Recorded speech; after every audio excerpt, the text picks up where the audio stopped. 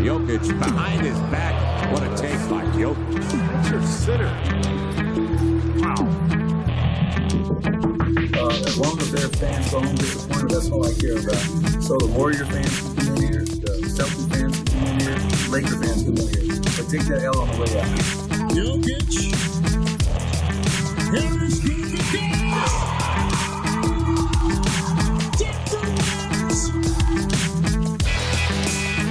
Welcome in, ladies and gentlemen, to the Pickaxe Pundit Show. I am your host, Zach Nikosh with DenverStiffs.com. You are listening to the Denver Stiffs podcast channel on the SB Nation Podcast Network. And it is... Ryan, when do you post the Nuggets numbers? Tomorrow? Yeah, probably tomorrow. All right, so it is Saturdays when you're listening to this game, because we don't want to steal Ryan's thunder, or when you listen to this pod. So we are... Well, we got a game tonight then, right? We got game one, Nuggets and Spurs. Oh my God, who knew? What a guy. Behind the magic of podcasting. That's how we know. So welcome in, everybody. If you can't hear, we do have Mr. Ryan Blackburn out in South Carolina. Ryan, what's going on? Not much, man. I just had a great conversation with Jacob Goldstein that's going to post on Friday. He's a wonderful advanced analytics guy, Spurs fan. Great conversation there. So if we're all for promoting the Denver Stiffs podcast network, then listen to all of this stuff in preparation for game one. Absolutely. So yeah, if you guys are listening to this, then you can already find the Nuggets numbers up on our website or in your regular podcast podcast. I don't know, what do you call it? Podcast players, podcast apps. We're getting too in the weeds here. Anyways, check it out. You guys can find it on the Denver Stiffs podcast channel. It should be on there. Good stuff, as always, on Nuggets numbers. Also joining us down in Colorado Springs, complaining about us being late, as is tradition here on Pickaxe. As is tradition. It is Mr. Gordon Gross. It really is tradition. Oh my God. Yeah, the very first time Ryan and I podcasted together, he was an hour and a half late. Overslept, if I remember. Hangover slept, I believe. It was 4:00 in the afternoon. So yeah, that's standard. We're used to that around here, and I really can't believe people put up with 100 episodes of this, but that's fine. I'm glad they're enjoying it. Everything is good. Episode 100, man, it's awesome. That's it. That is it. This is officially episode 100 of the Pickaxe Pundit Show. At least since I took it over. I know Adam Mares did it for about... No one cares about those 10 episodes. 10 it's episodes. fine. Yeah, exactly. They were all trash. Inferior.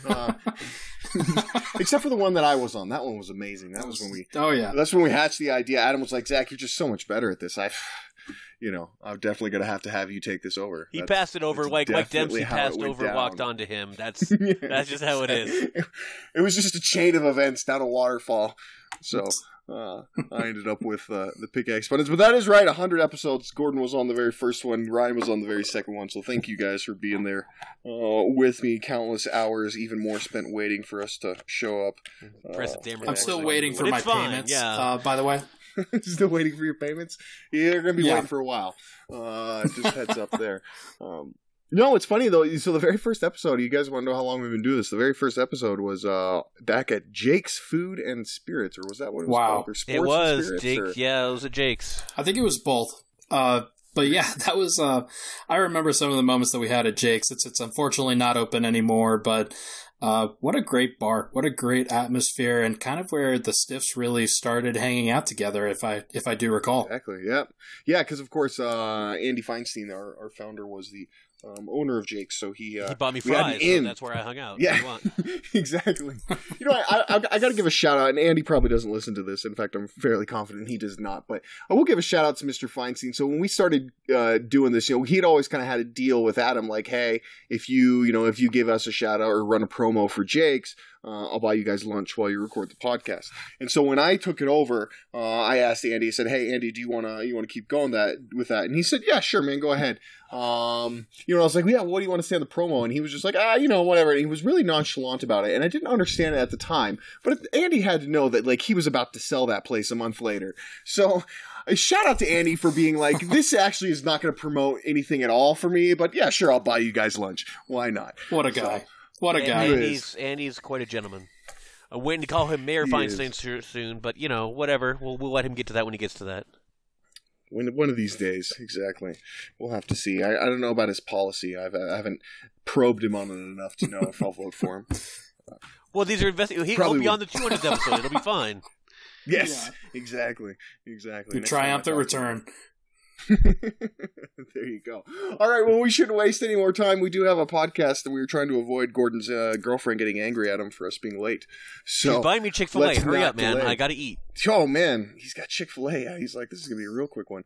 Well, we were going to, normally, obviously, the pickaxe pundits, and I realize we haven't been on last week, but, obviously, we look back for the week before, look forward, to the week that's upcoming. With the season done, I think we'll look back more on a high level view of the entire season, and then we'll get into previewing the Spurs and the upcoming playoff matchup starting tonight. So let's not delay. Let's start looking back at first, or let's get to the one, I guess, current topic that's still a buzz everyone is talking about from last week, which is the Malone parlay. Right? He, of course, Malone sat several starters against Portland, and then elected to go with his deep bench to finish that game, even though they were leading and then letting the lead slip away. Obviously, there was some incentive, or at least it would not hurt the Nuggets very much to lose that game, because it could result in what happened with Portland ending up winning their next two games, getting the 3 seed, Houston losing to Oklahoma City, falling to the 4 seed,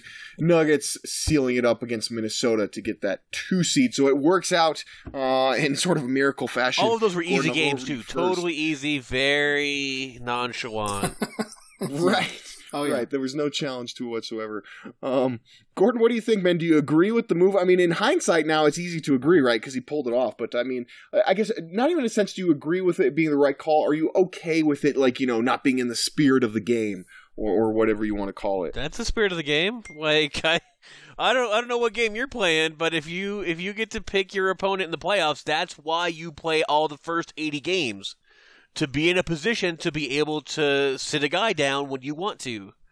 Like, I mean, that's why you build up a lead. That's why you earned that lead. If you hadn't won those earlier games, you wouldn't have the right to do that. So yeah, right. Man, you wanna set up your. It doesn't work any differently in baseball, where you win out and you get to set up your playoff rotation, and guys who have to go to the wild card game don't get to do that. They got to play the whole way through. Same thing. Like, the winners get the spoils, man. And the Nuggets are the 2nd seed. They earned the right to sit guys. They sat them, and it worked out for them. Like, good for you. Right. I'm 100% in agreement there. The Nuggets team has stayed in the 1st or 2nd seed for pretty much the entire year. This wasn't a case where they were the 4th seed and they wanted to tank down to the 6th seed in order to face or avoid the team that they were going to face there. They gave another team an opportunity to claim a spot and rested their players in the process. It wasn't like they truly tanked a game because they did not want to face a certain opponent in the first round. They wanted to see if they could configure the bracket in the best way possible, and in the process, they rested their most important players. I would say their 3 most important players in this upcoming playoff series and playoff run. Well, and that's the thing for me too, Ryan, is the fact that they needed that rest. Now, you can argue that maybe they should have rested them in the final game of the season, the back-to-back, whatever. And that by throwing the first game, you didn't allow them to rest in the last game, to which I say that's still strategic.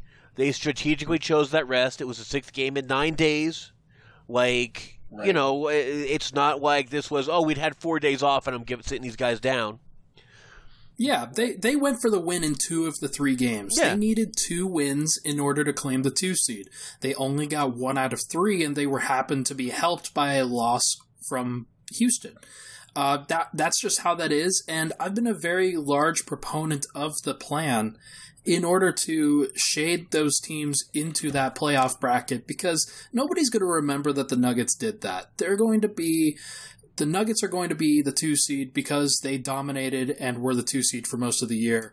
If they get to the Western Conference Finals, it'll likely be because they didn't play Houston or Golden State in the second round, but who cares about Utah. That? Houston had a down year. That's just how it is. Right. They weren't as good as they were in a previous season, and that is their own fault. The Nuggets did not do that to them. They did it to themselves. Absolutely agree. Yep.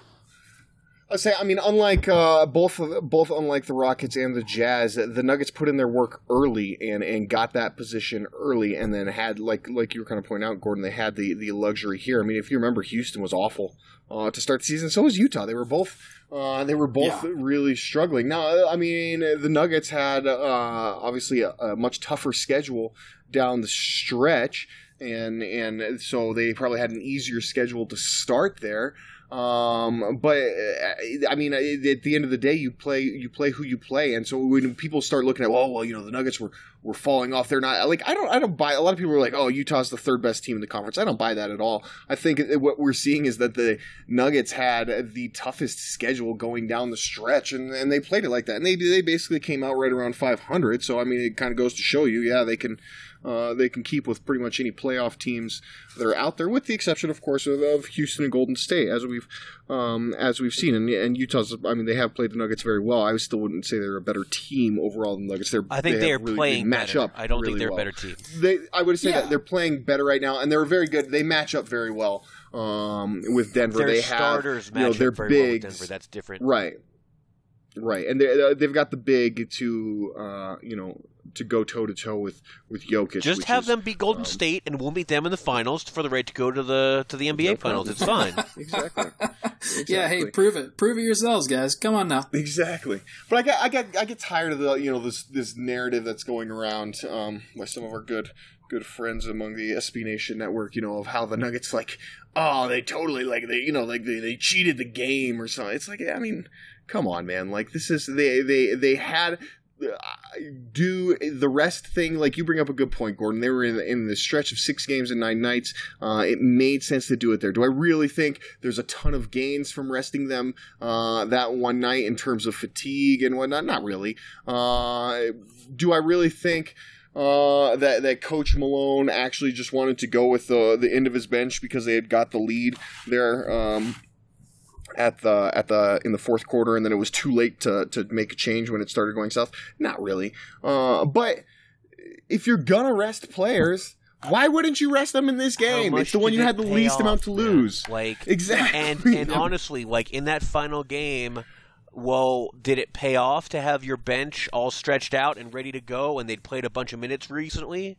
Because you needed your bench to hang in there in that game for you when until the final minutes. The people keeping you in all these games with the Timberwolves was the bench.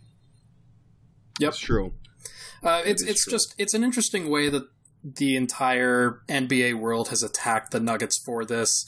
The general consensus around the league is that the Nuggets are frauds. I was about to say, fraud. Have the general playoff atmosphere that a Golden State or a Houston does. And frankly, that's fine. Who cares? Those teams are elite, and I don't think that it's a stretch to say that those are the 2 best teams in the Western Conference, maybe the 2 best teams in the NBA, if at all possible, depending on how you think of Milwaukee. It's going to be interesting to see whether those 2 teams complain that they have to play each other in the semifinals. I actually think that for them, it's nicer that if they're going to lose to one or the other, then it's nicer to do it in the semifinals and not have to play an extra series. That way, if you're playing against a team like the Nuggets in the conference finals, that should certainly be easier for you if you're actually that much better. So I'll just say this to kind of wrap it up. Golden State, obviously, they're the 1 seed, so who they end up playing is just the way the chips fall. They don't really have any control over that whatsoever. In terms of the Houston Rockets and the Utah Jazz and what they can control on where they're seating, this crazy idea, but maybe you should just win more games than if you want to be a higher seed. At the end of the day, if you want to calm be a down, 2 seed, Mikash, come on. Then, I'm just saying, it gets me angry. You did not win as many games as the Nuggets. Period. Done. Story over. That is it. Sorry. If you wanted to be a higher seed and avoid Houston, then you should have won more. Maybe don't lose to the Lakers when they're trying to tank their whole season. Or how Right, about this? exactly. When you're playing the Nuggets in the second to last game of the season, and Oklahoma City happens to win, if the Jazz rest their players in the last 2 games of the year and make sure that they lose both of those games, knowing that Oklahoma City is going to try and win and avoid Golden State, then they avoid Houston regardless. Right. It's bizarre. Right. That would be against the spirit of the game. Yes, I agree. I agree. All right. Let's take a look. I guess now since we're at the end of the season, let's take a look at the season on a more of a big picture kind of look. I guess. Ryan, I'll ask you first, man. If you could point to one thing, what would you say was the biggest surprise of the year? Of the year, I think. I think it's going to be how the Nuggets performed this season without Nikola Jokic on the floor. In past seasons, when Nikola Jokic went to the bench, Denver kind of crumbled. They didn't know how to operate without him. Mason Plumlee wasn't the facsimile of Jokic that he was brought in to be. Denver's backup point guard situation kind of tanked. This year, the Nuggets got Monte Morris. They got the best version of Malik Beasley, popped them in games, as was said in the Utah Jazz and the backcourt in combination with Mason Plumlee, made it so much easier for at least give them a chance to stay in it, or in all likelihood for most of this year, they actually given the youth that they had at that position, and it really showed. Yeah, that's a really good point. I think the bench, there were so many questions on the bench when the season started, and it was a gamble by the front office because they didn't address depth really at all in the offseason. I mean, they signed Isaiah Thomas, and we saw how that worked out. But other than that, I mean, they didn't really add anyone. So it was sort of like, hey, we're gonna put faith in guys like Malik Beasley. We're gonna put faith in a guy like Monte Morris, and maybe Monte they didn't have as much faith, which is why they brought in IT. But he made them believers real quick with his play, and I think that it worked out almost as good as you could hope. The reason I say almost is because for me, the biggest surprise is actually kind of on the negative, which is the way Trey Lyles played. I mean, he had one of the best camps out of anybody on the team, and there's a lot of talk about, like, man, this guy, he's primed to have a huge year this year. He's going to make it so that maybe they can move on from Paul Millsap, or at least be able to negotiate a different deal with Paul Millsap because they've got Trey Lyles in the bank, and all these things. And then he just, I mean, he really regressed, because when you think about it, he had some positive showings there at the end of last season, and was kind of looking like a guy who would become a regular rotation player. And then this year, he just completely fell out of the rotation, and every opportunity that he got to get back in, even times when it felt like the Nuggets were just playing him because they're like, we got to have somebody over 6'9" out there.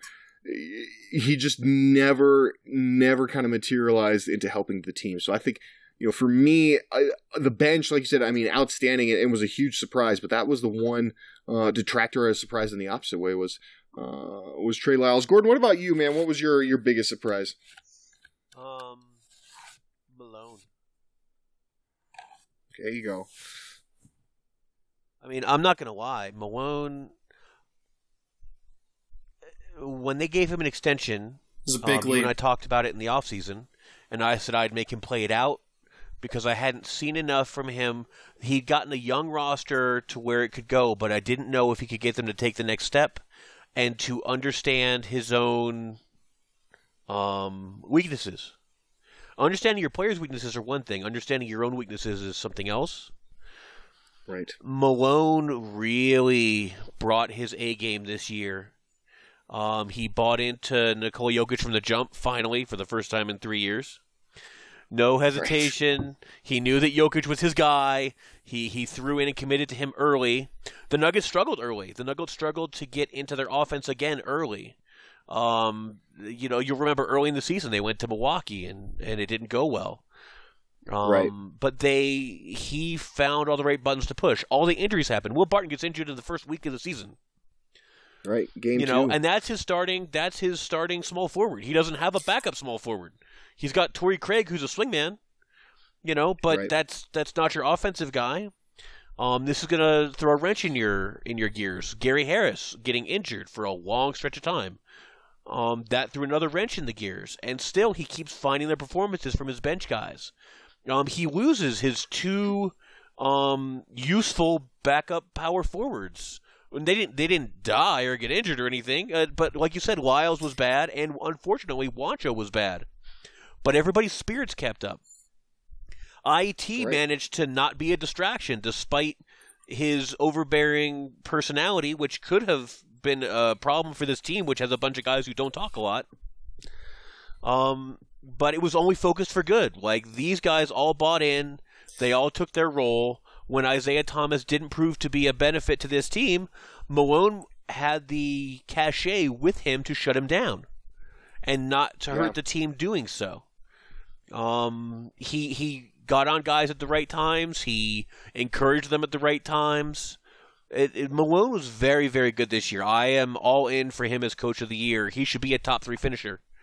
I was absolutely impressed with his work this year and his improvements over my concerns with him last year. For me, that was one of the things that the Nuggets really needed, and that personally Jokic really needed, was his coach to really buy in, and for his coach to understand that they are growing together, and for them to grow together. I don't think people really understand or appreciate, that are outside of Denver, that over the course of pretty much the entire month of December, the Nuggets started Jokic and Murray, but in between them, they started Torrey Craig, Juancho Hernangomez, and Mason Plumlee. Yep. With Harris, Barton, and Millsap all out, the Nuggets stayed afloat during that time. Those were three of the 5 most dependable guys that the Nuggets had from the previous year, and they managed to make it work. And a lot of that credit goes to Malone. A lot of that credit goes to the other bench guys that are stepping up behind them, making sure that they do have some consistent play, even when the primary starters go to the bench. And thank God for Morris. I love that kid. Absolutely. And I think it's reasonable to say that when Isaiah Thomas came back, he may have actually been the worst player in the NBA during that stretch. Right. And that's not a shot at him. It's just kind of the physical limitations that he has from his hip injury. It just made it impossible for him to operate in the way that he's used to. And Malone recognized that quickly. He gave him his fair shot, but when it came down to it, he knew that the Nuggets needed to go a different direction, and he did. And they did. And there's a reason that the Nuggets are 54 wins. There's a reason that they're at number 2 in the West. There's a reason that they're not facing Houston or Utah or Oklahoma City or Golden State in the first round. It's Nikola Jokic and it's Michael Malone. Yep. 100% agreed. Right. Yeah, that's a great way to put it. Ryan, what about this? I mean, would you say that Isaiah Thomas not playing is the biggest disappointment of the year, or just the lack of his ability to play? I don't know. I think a lot of that was mitigated by the way that Morris stepped up. And that was from the get-go, just the way that he operated in the first 10 games of the season. It was clear that he was ready for the job. And I think Nuggets writers, Nuggets media kind of understood that immediately, that Monte Morris could not be taken out of the rotation again at that point. Right. So I think that was mitigated a little bit. I would say the biggest disappointment, not Lyles. That was tough though. I would say that it's undetermined as of now, just because of we're not quite finished, and I don't know where Gary Harris and Will Barton are going to end up in this playoff series. And if those guys aren't capable of performing and stepping up against DeMar DeRozan and Derek White and the rest of the San Antonio Spurs roster, and the Nuggets get bounced in the first round from an inferior opponent, I think it's primarily going to come from that. It's primarily going to come from the weaknesses that Denver has shooting the basketball and on the wings, and they don't have an opportunity and guys that can make the most of the opportunities that Nikola Jokic can provide them. And so if Gary Harris and Will Barton don't step up, I think that would be the biggest disappointment, and I'm kind of leaning that way because I think it's going to happen. Yikes! Doom and gloom from Mr. Blackburn. Gordon, what about you, man? What will be your biggest disappointment of the year? I'm really with Ryan on the injury situation, putting a cap on what Denver's been able to really show thus far. Because really, Barton and Gary Harris should be so much better than they are.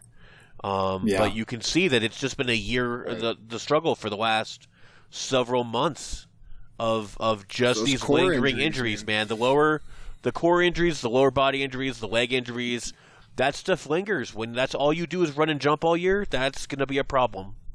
And it's such a shame to see two guys who work that hard, who put that much effort into it, and who care that much to be injured like this. For me, it still feels like an injury. Juancho Hernangomez is probably my biggest disappointment on the year. Yeah. Simply because I expected him to take that next step, to get back from... And he had a moment there where he looked like he was going to. Oh, it did. And I expected him to get back from his bout of mono, which had sapped his strength and his energy and his whatever. You know, nobody works harder in the gym than Juancho. He shoots for hours. He cares about his craft, and he just didn't have it this year. He just looked lost on the court, and I don't understand it. I'm not sure that he understands it. And just missing his impact, missing that long distance shooter, the guy who'll scrap for rebounds, the guy who'll dive on the floor, and they could have used him, especially now hitting the playoffs, wanting to have a stretch big that can go outside. Whenever I watch Millsap take threes, I always cringe. And really having a guy who could do that, especially off the bench, would have been a huge counterpoint to Malik Beasley. What are you going to do if you have your big on one side, you got Beasley on the other side? You can't defend the middle of the court because there's no way to stop both stretches. So you've got to commit one or the other, and then either guy has a shot at the rim. The Nuggets being forced to play Torrey Craig at power forward is entirely due to Juancho disappointing and Lyles disappointing. Vanderbilt's I really thought one of those guys ready. would come up, man. I really thought one of Millsap or one of Lyles and Hernangomez was going to really take the step forward, and I expected it to be Juancho personally. But I did too. Not having either of them come forward really hurt Denver this year. Just in their depth, in what they can do, they had to play more Mason Plumlee at the 4. And not that he wasn't decent there, but it changes the way you play because he's not really a stretch big. I don't care about him taking the distance 3 in the last game. The funny thing is, say Plumlee hitting those threes, like when he hit that one against Utah and whatnot earlier, it's almost like bad because now it's like he's giving himself this little bit of confidence, and so every now and then you can see he's like, well, maybe I'll make this one. I'll grab the rebound, I'll push it up the floor myself, and I'll hit the 3. No, don't do that. Do not try that nonsense. So in Denver's first game against the San Antonio Spurs back on December 26th, that was the game where they had to start that injured cast of players. And one of the primary things, when you look at that box score, Juancho Hernangomez had 27 points and 13 rebounds. And he played 38 minutes or something absurd, just performing his ass off. That dude has completely disappeared. That version of Juancho Hernangomez, the confident assassin from behind the three-point line, the aggressive rebounder, the smart decision maker who could take it off the dribble when he's free, but mostly just gives the ball up and lets the big boys that can handle the ball work. He's just gone. And so I can see that being the biggest disappointment for sure. And it's really too bad that the Nuggets don't have a guy that they could use as a stretch four in right now. Vlatko. Waiting on Vlatko. That's right, Vlatko. I'll throw one more thing out there for you guys for biggest disappointment. We didn't get to see Michael Porter Jr. That is disappointing. I agree. That's true. But I'm not disappointed in him because I'm hoping that it means that he's going to be healthy next year. Like if they, I expected to see him. Even up until the last 15 games of the season, I expected to see him. And the fact I have my reservations. The fact they didn't put him out there at all, even with Juancho and Lyles being no-shows, I mean, that's fine. they're saving him for a Rookie of the Year run. They're giving him another 6 months to heal up. Well, 5. I get it. I still would have expected him to play, but I'm really, really hoping that the Nuggets will get to see the real version of Michael Porter Jr. Because his shot is there. In the gym, he's got it. Can he get back his explosiveness? Can he get back his first step? Because without it, it's going to be really tough for him to just be a spot-up shooter. That's not what he's used to. That's not his expectations for himself. And I'm hoping that the injury doesn't take even longer to recover from. Because, like you said, it's disappointing not to see him this year. But, man, it just increases my excitement to see him in Summer League. That is right. The Michael Porter Jr. Zion Williamson Summer League is it's going to be pretty feisty. This year in Vegas. All right, tell you what, let's go ahead, let's hit the break, and then when we come back, we'll turn the page, we'll start looking at this Spurs series.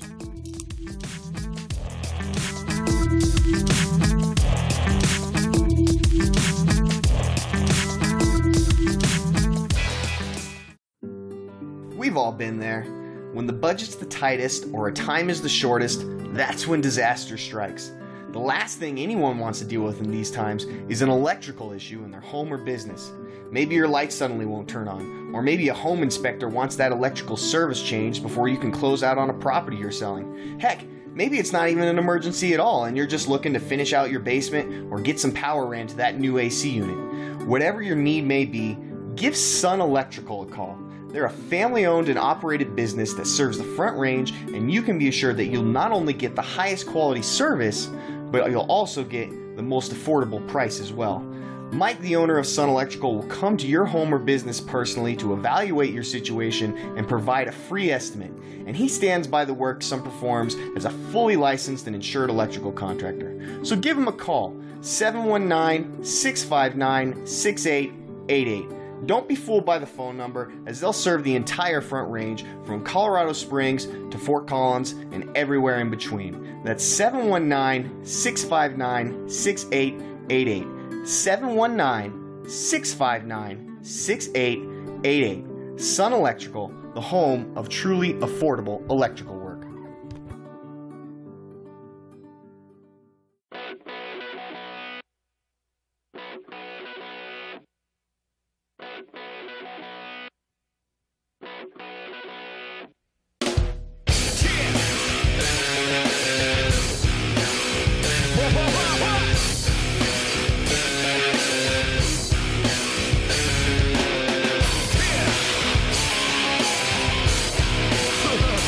Alright, everybody, welcome back into the Pickaxe Pundit Show, episode 100, the big 100, here on the Pickaxe. I've got Gordon Gross and Ryan Blackburn with me. Who better to Hundo, do baby. 100 with? That's right.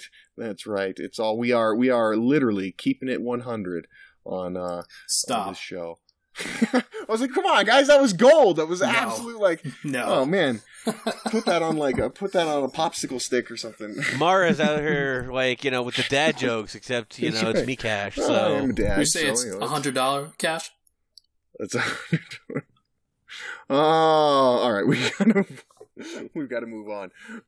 We can't stay on this. So the San Antonio Spurs, about those Spurs, about them. The Nuggets are obviously they open up the series tonight here in Denver. What is it? Is it 8:30 start tonight? I think it's one of those. It's going to be ESPN 8:30 start, 8:30, 10:30 my time. So glad it's a weekend, right? But this is going to be the case for every game, at least while they're in Denver. They're always going to get slotted because let's see who else, unless they're playing on the same night as Golden State, Golden State is playing the same night, and Golden State got the early because game, they're going to be more. So they're going to get a better draw nationally. They want all the people on the West Coast can come in early, and the East Coast can stay up for it. And they don't care about the East Coast watching the Nuggets at all. Oh yeah, they don't care about you at all, Ryan. they put the Nuggets on NBA TV for games 2 and 3, so they clearly just don't give a crap. It's fine. It's whatever. No, and except for the. Well, to be fair, it's also the Spurs who couldn't get Right. viewers even in the Yeah. finals. Exactly. So, It's not a marquee matchup by any means, at least in terms of TV viewers. Not a marquee matchup. So I get it. I mean, what the other one? They're probably. I bet you Portland, Oklahoma City's probably got a couple of NBA TV games as well. I imagine they're keeping mostly. well, yeah, but at least they have stars. Like, I mean, Marcus Aldridge is like watching paint dry, man. You can't. You don't like a I good feel low bad. post Somebody game. in an NBA office had an aneurysm trying to sell this game. Like, how do we promote this? Yeah, we're not going to do that. Just go ahead and move them. The to art Too of the slow but efficient 15-foot post turnaround jumper. Right? Yes. Jokic versus LaMarcus Aldridge, and who can pull off the better 15-foot jumper? We like it. I get that. I guess it is what it is. So obviously, San Antonio ranked very low on the NBA TV executives list of opponents for the Denver Nuggets. What about you, Gordon? Where did you rank the Spurs in terms of the teams you were looking at that the Nuggets could play? Where were they at in your desire to play them? I said I did not want to face them. That's fair. The reason is because I do not trust Popovich to not outcoach the shit out of Malone.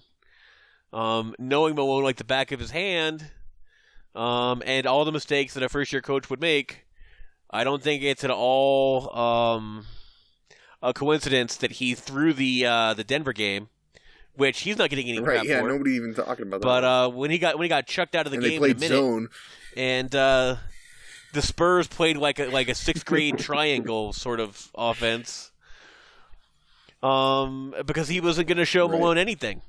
He has a game plan for this. He's had a plan for it for the last 20 games.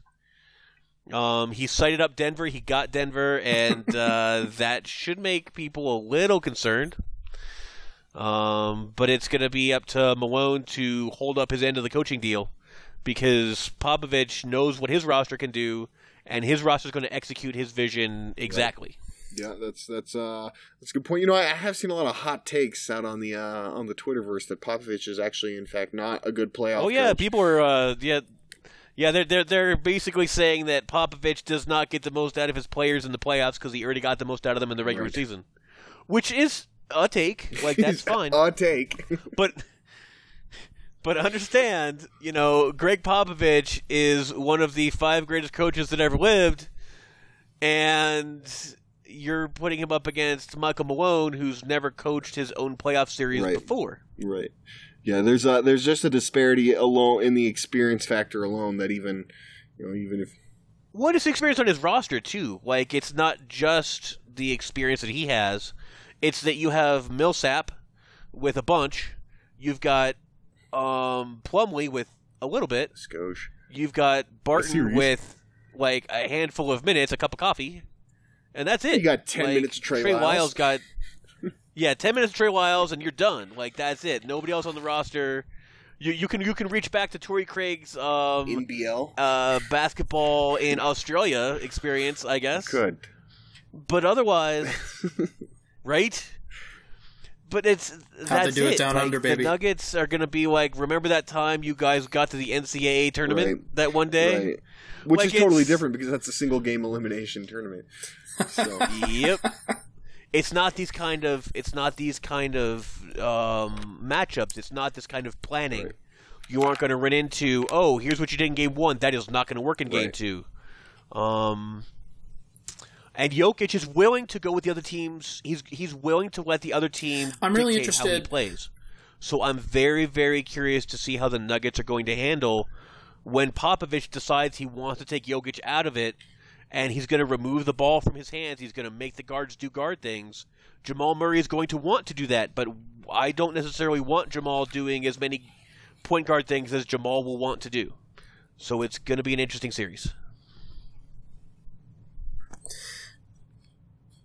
I'm really interested to see. I think one of my biggest concerns, and I think we could move into that portion of this podcast, is to yes. how are the Yeah. Nuggets going to handle the hard double this time around? Nikola Jokic, like you're talking about, they're going to try and take him out of the game. One of the best ways to do that is to just force the ball out of his hands and send multiple coverages, either maybe zone him up a little bit and force him out of the post if that's where he's best operating, or if he's hard doubling at the top of the nail at the free throw line. How are the Nuggets going to shoot around that? How are the Nuggets going to make decisions around that action? Is it going to be guys dribbling into contested jumpers? Is it going to be a bunch of floaters, which I know the Spurs love to try and generate when they're playing defensively? They may not be as good defensively statistically, but they know which shots they can give up.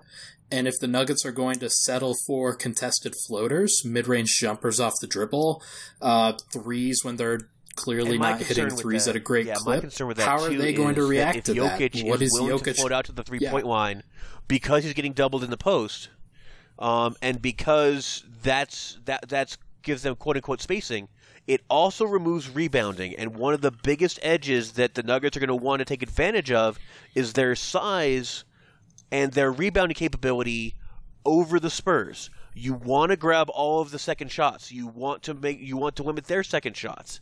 You want to crash the boards hard, which you cannot do if Jokic is 23 feet away from the basket. It's a good point, and I think we've seen it time and time again this season. Like, I get that you don't generally want to take too many 10 to 15 foot jumpers, but we've seen it. Or even that you don't necessarily want to go with a big man and his back to the basket down in the post. But I mean, that's where Jokic lives, and he just dominates down there. So at some point, you gotta just. I think it was really noticeable in the Minnesota game, because it was like, man, every time he's inside, he is just getting anything he wants. But he was like something like 1 for 7 from 3 or something like that.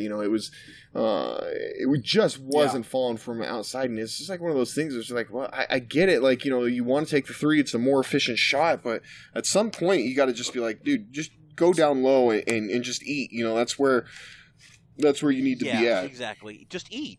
He's such a killer in the paint. He does so much with his own rebounds. He does so much being able to toss balls back outside.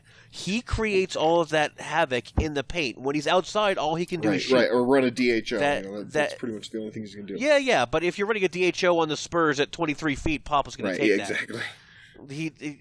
Good luck. I want you to go downhill on Derek White from 23 feet away. That's going to be tough. Yeah, exactly. Another thing that I'm concerned about is how the Nuggets are going to react defensively when the Spurs decide they want to go small. My guess is that they start with Jakob Poeltl at center and LaMarcus Aldridge at power forward. How are the Nuggets going to counter when the Spurs inevitably realize that they can't do that and that Jokic is going to torch Poeltl to town? And they put Aldridge at the 5. They start Rudy Gay or Davis Bertans at the 4, and just decide they want to space the hell out of Denver. The Nuggets to forget that Bellinelli exists, as they always do. Bellinelli always he's this guy that they've never seen play before, so he's going to make 4 or 5 threes in a game just to piss me off.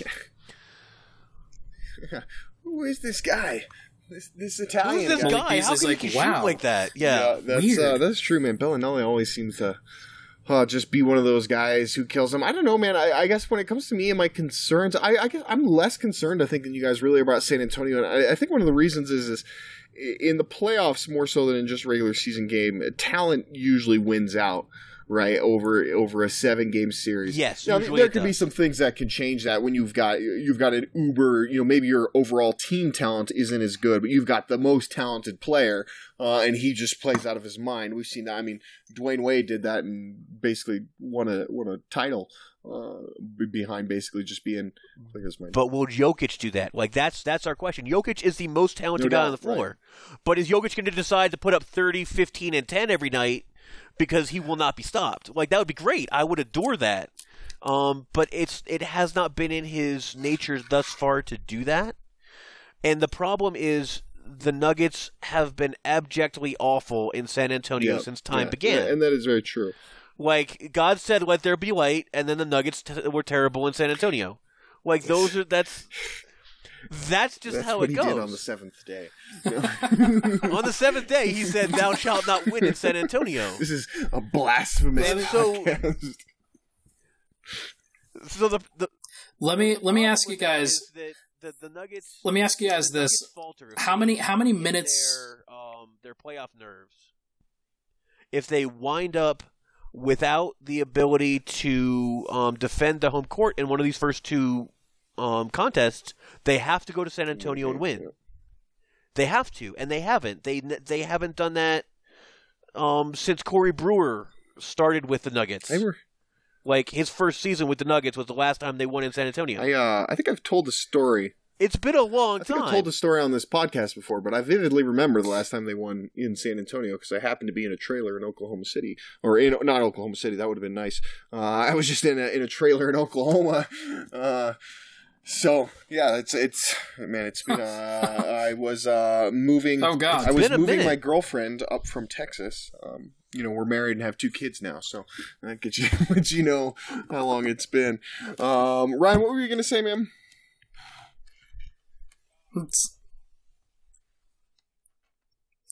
I was just going to ask you guys, how many 35. minutes Like do you think 32. Jokic I will think you average want in him to this play series? 35, but I just don't know. And I just don't know if I don't think he gets rest between every game. There's yeah, no but back he'll to get back. himself into foul trouble. He's gonna get frustrated. He's gonna, like that. That's more my concern. Well, luckily, the Spurs don't shoot a lot of free throws Right, either. that is true. So I don't. And who's he defending? Pirtle? Come on. Yeah, that's. Well, No, that's he's what you have bigger than happen when he Aldridge. has I'm to not worried defend about him Aldridge in fouling the post. Aldridge. Aldridge isn't driving on him. Aldridge is going to shoot over I'm him. sure he's gonna shoot that jumper. We'll see. I think it's going to be interesting. I think Jokic is a guy who he has shown the ability to play 35, 36 minutes in the past. That's not necessarily what I'm most worried about. What I'm most worried is that building on itself and kind of compounding the issue, and whether he can consistently stay out of foul trouble and stay effective in games 4, 5, 6, 7 if he's already played 35 plus minutes every game in games 1, 2, and 3. But I think that's where the Nuggets kind of have to live, honestly. They have to live and die by Jokic. I don't want to see too many minutes of Mason Plumlee on the floor without Jokic and trying to be that facsimile, because I just don't think it's going to work as well. My concern with them is really the minutes of That's Monte just how I Morris. feel. I think they're going to need Monte way more in this. They're going to need him to take on Patty Mills and handle the defense without turning the ball over, because I expect Murray to get himself into trouble trying to do too much. That's fair. And I'm going to need to see Morris settle the game down, especially when Jokic decides that he's not going to initiate, because the correct basketball play is to pass out to his guard. He will make the correct basketball play. And I want that guard to be Monte Morris so they can reset and they can reorganize the offense instead of going one-on-one. That's So I'm going to need them to play Monte Morris more than they normally would. None of this 16 minutes a game. Monte's going to get a bigger workload in the playoffs if the Nuggets want to pull this out in 6. Let's say. Is that your prediction there, Gordon? Nuggets in 6. That is my prediction. You are saying they're going to win in San Antonio at least. I am. I'm gonna break my streak of they haven't won since time began, and say that they will win. And it'll be classically have done fairly well in San Antonio in the playoffs, at least on game 1 or the first game that they play in San Antonio. They just typically have done well then. Yeah, and then they get obliterated after that. Yeah, it's just they do get that first win. 2, 3, 4, and 5 are the problems, but 1 was okay. Right. Yeah, you're kind of touching on kind of how I see it. I see it going either the Nuggets win in 5 games or the Nuggets win in 7 games, depending on whether they win one of game 3 or 4 in San Antonio. I don't see the Nuggets winning a game 6. I see Greg Popovich coaching his ass off at that point and just kind of figuring out what the Nuggets have done over the course of 5 games, and with the crowd in San Antonio being as intense as they will be, I just don't see the young Nuggets really holding up in a Right. Game 6 in San Antonio. Now they'll probably come back and win a Game 7 in Denver, but I see them finishing the series I'm right on there their with you, home Ryan. floor, Actually, and I'm whether confident. I it's think they in do a it in win 5 or a loss. against San Antonio. I just really don't. You know, we were talking about before about where you kind of rank them in terms of teams you want to see in the first round. I had them right after the Clippers as the next best team. Just because I mean, like I said, I think the talent is overwhelmingly Same. in their favor, and basically, if you don't let LaMarcus Aldridge, But the talent's not healthy, man. Like my problem is what Barton and And that is Harris a big- are going to do. If Barton and Harris can come out and give you 15 apiece, then you've got it. If they can't, then I think then it's it going could to be be a tough. struggle. I just would do. agree, but aren't you encouraged by the way Gary's been playing these last 2 games and how he's looked? Has he been able to shoot and I missed it, or is he He's just dunking? Duncan, which is that's I felt like he's been creating more and has been finishing when he creates more than he has in the past. So He's been dunking. He's been hitting the lane hard, which makes me happy. Yeah. I'm still gonna wait and see. Gordon is nervous. Yeah, as you guys know, I wrote that piece on how Gary Harris and Will Barton just have not been Yep. able to finish in the 2-point range this year, and so much of it has been in floater range at the rim. Those guys just haven't had the lift or the creativity that they have in recent years, or just the ability to hit the tough looks that they have. So it's going to be interesting to see whether that persists in the playoffs, or if the last couple of games, like Zach said, are kind of an indicator that Gary Harris is getting back to it. I just don't trust the 3-point shooting. In a game that they needed it to hit, they only hit 30% last night, and before being able to go on that 15-0 Their 3-point run or shooters, whatever man, it was it's actually down Beasley to and it's Morris. 24%. Weirdly, you're talking your 3-point shooters are your bench awful. guards. Very true. I mean, they haven't had much in the way. Murray as well hasn't shot it particularly. Shot it a lot, but hasn't particularly shot it well. Yeah. That's the other thing. He did, yeah, exactly.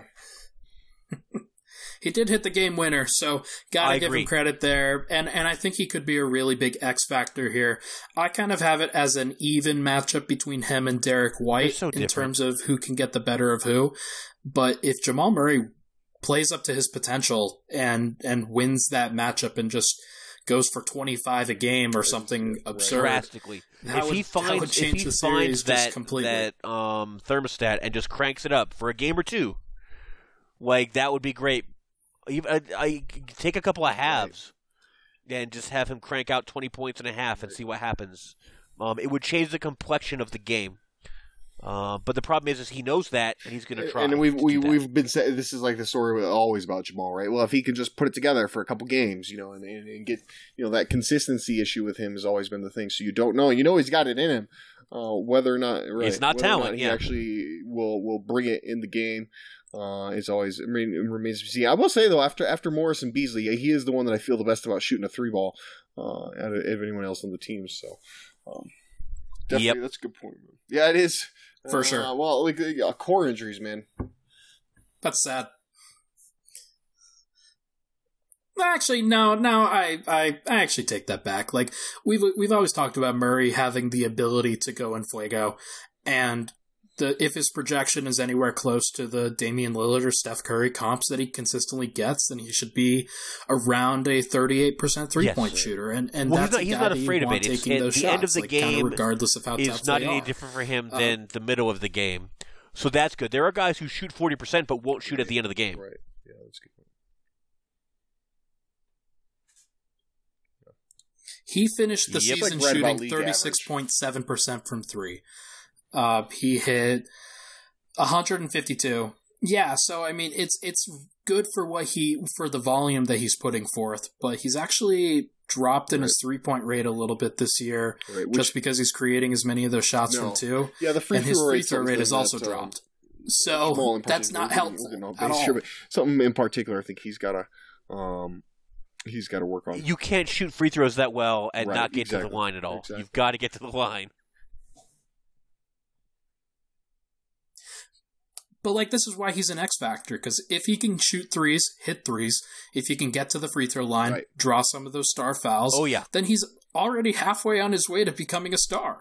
Like, he's just, I don't like the way that his season has gone. Exactly.